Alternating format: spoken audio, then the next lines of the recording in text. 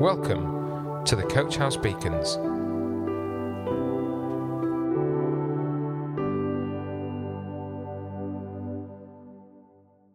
Hi everyone, Jamie here. Wow, we do live in some strange times, don't we? Thanks for joining us on this episode of Coach House Beacons. We're really excited about what's going to happen and what this is going to become. And so please bear with us as we kind of find our feet, and you'll feel like I'm rambling and all those kinds of things. But I wanted to talk today, for those of you who weren't at our recent Bassenfeld weekend, on Psalm 121.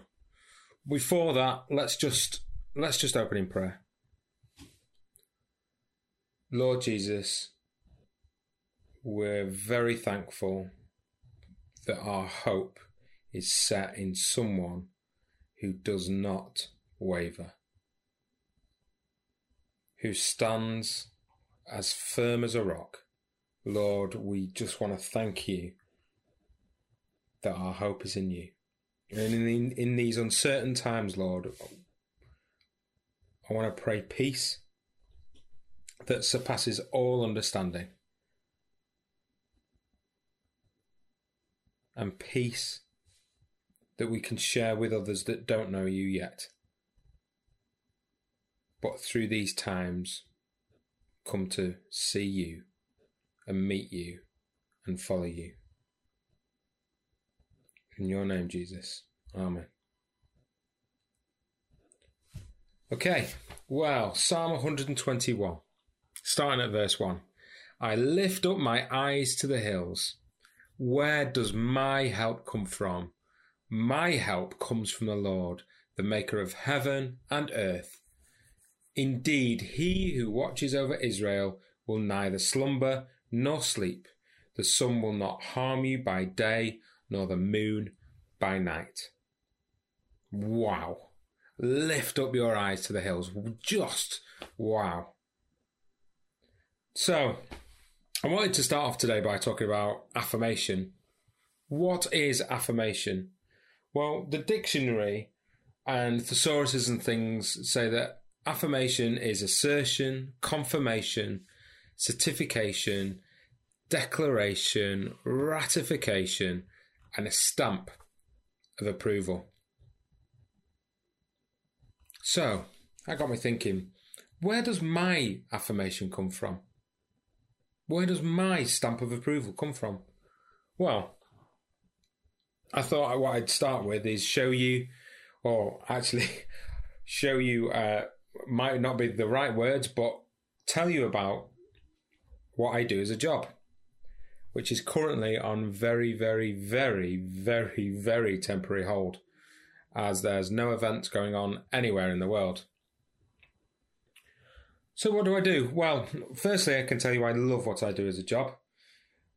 I go around and I work with lots of secular clients, and I program lights and video and make video screens work for big concerts, the Olympic Games, big TV shows, all that kind of stuff.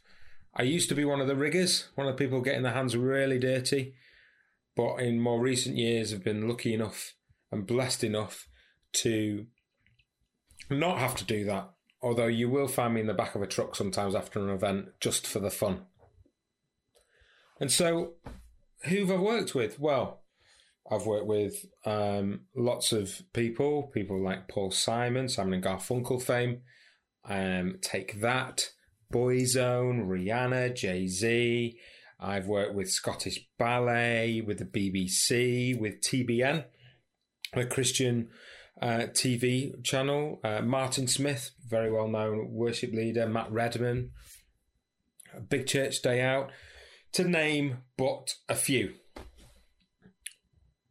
Also, because I've been almost at the forefront of certain things, I've been almost called the golden child for some manufacturers of certain bits of kit, where they've come to me for expertise, and they've come to me for my name. I became a name. Now, in our industry, there are not many people that can do a multifaceted, I guess is the best phrase, job where they can look at video and lights and audio and interactivity or any of those things and pull them all together. I'm very, very blessed that that is something I seem to be able to do. But let me tell you something. My affirmation used to come from the wrong place. It would come from the people. The people would say, oh, look, it's Jamie Baker. Oh, look at what piece of kit he's using. Oh, look, oh, you're doing such a big show. Oh, you're working with this music artist. Oh, this is fantastic. That was my stamp of approval. My job's done. The question is, did that satisfy me? Well, I'll be honest, in the short term, it did. But I think now I'm a little bit more secure. So, where should my affirmation come from? Well, where do my eyes look? I mean, if we look at Psalm 121, this would almost certainly been sung as Israel approached the hill of the Lord to worship him. Psalm 15:1 and 24:3. But the mountain on which Israel met with God was not the only possible object of their attention.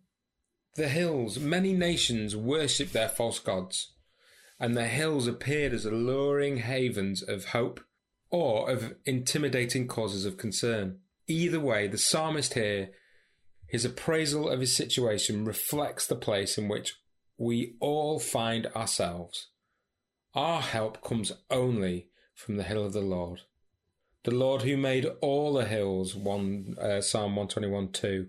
All other hills we see before us in life can neither rescue us nor destroy us. So when we're looking at the hill, and we're looking for the hill of the Lord, it stands clear above any other hill, any other barrier that's in our way. So let me tell you about, I was having my car washed, and for the first time ever, I went into one of these places where you drive on and there's a little track that runs right down the side of the car wash, and all you do is you put your front wheel on, you turn your brake off, you let go of the steering wheel, and then you trust that your car is going to come out the other side, not only clean, but also without any scratches on it. Now, one thing I can tell you about this car wash is that within the first minute, unlike an idiot, I went for the extra foamy wash. I couldn't see anything. There was nothing to see. All the windows were bubbled up, all the foam, everything. But I had to trust that I was going to come out the other side okay. The car went in dirty. The car went through some uncertain times where I had no idea whether I was going to come out the other side. But I knew that on that track, I would appear the other side and my car was clean. So we need to look at not at where the foam is and what we can't see, but trusting that we're always going to be on the track, on the journey, with God in control, knowing we came into this Christian life dirty, but by golly, by the end of it, we're going to come out clean. Now, sometimes we find ourselves in despair in life. This is a fallen world, and at the end of all our stories, were it not for a cross, and if we were stood on a particular hill 2,000 years ago, we wouldn't be here. Jesus climbed that hill and took on the greatest obstacle humanity has ever faced. The just wrath of God because of our sin. So Christ suffered for our sins, the righteous for the unrighteous, that he might bring us to God. That's in 1 Peter 3:18. And let's see what kind of love the Father has given to us, that we should be called children of God. and so we are. 1 John 3:1. Let's just read that again. See what kind of love the Father has given to us, that we, me and you, should be called children of God. We have a trust that God's got us in control. We've got a hope in the Almighty. We have support from Him in our times of trouble. Calvary's Hill reminds us that He's not only our Lord, but He's our friend, and His name is Jesus. So today, and for every day that we're still on this earth, let's lift our eyes to the hills. Let's not worry about the walls of unbelief and worry that sit in front of us, trying to get in the way of where our gaze should be. Let's lift our eyes to the hills, because that, and only that, is where our help comes from. Let's pray. Lord Jesus, where do our eyes look? Lord, I pray today that anybody listening or reading this beacon will see hope, that they will lift their eyes to you. Lord, that when the walls of unbelief and worry and anxiety get in the way, Lord Jesus, I pray you will be their peace. Remind us, God, of who you are, what you've done for us, and what you continue to do for us. In your heavenly name, Amen. Coach House Beacons, the Coach House Church Daily Devotional. To find out more, join us on Facebook, Instagram, or on our website at www.coachhousechurch.org.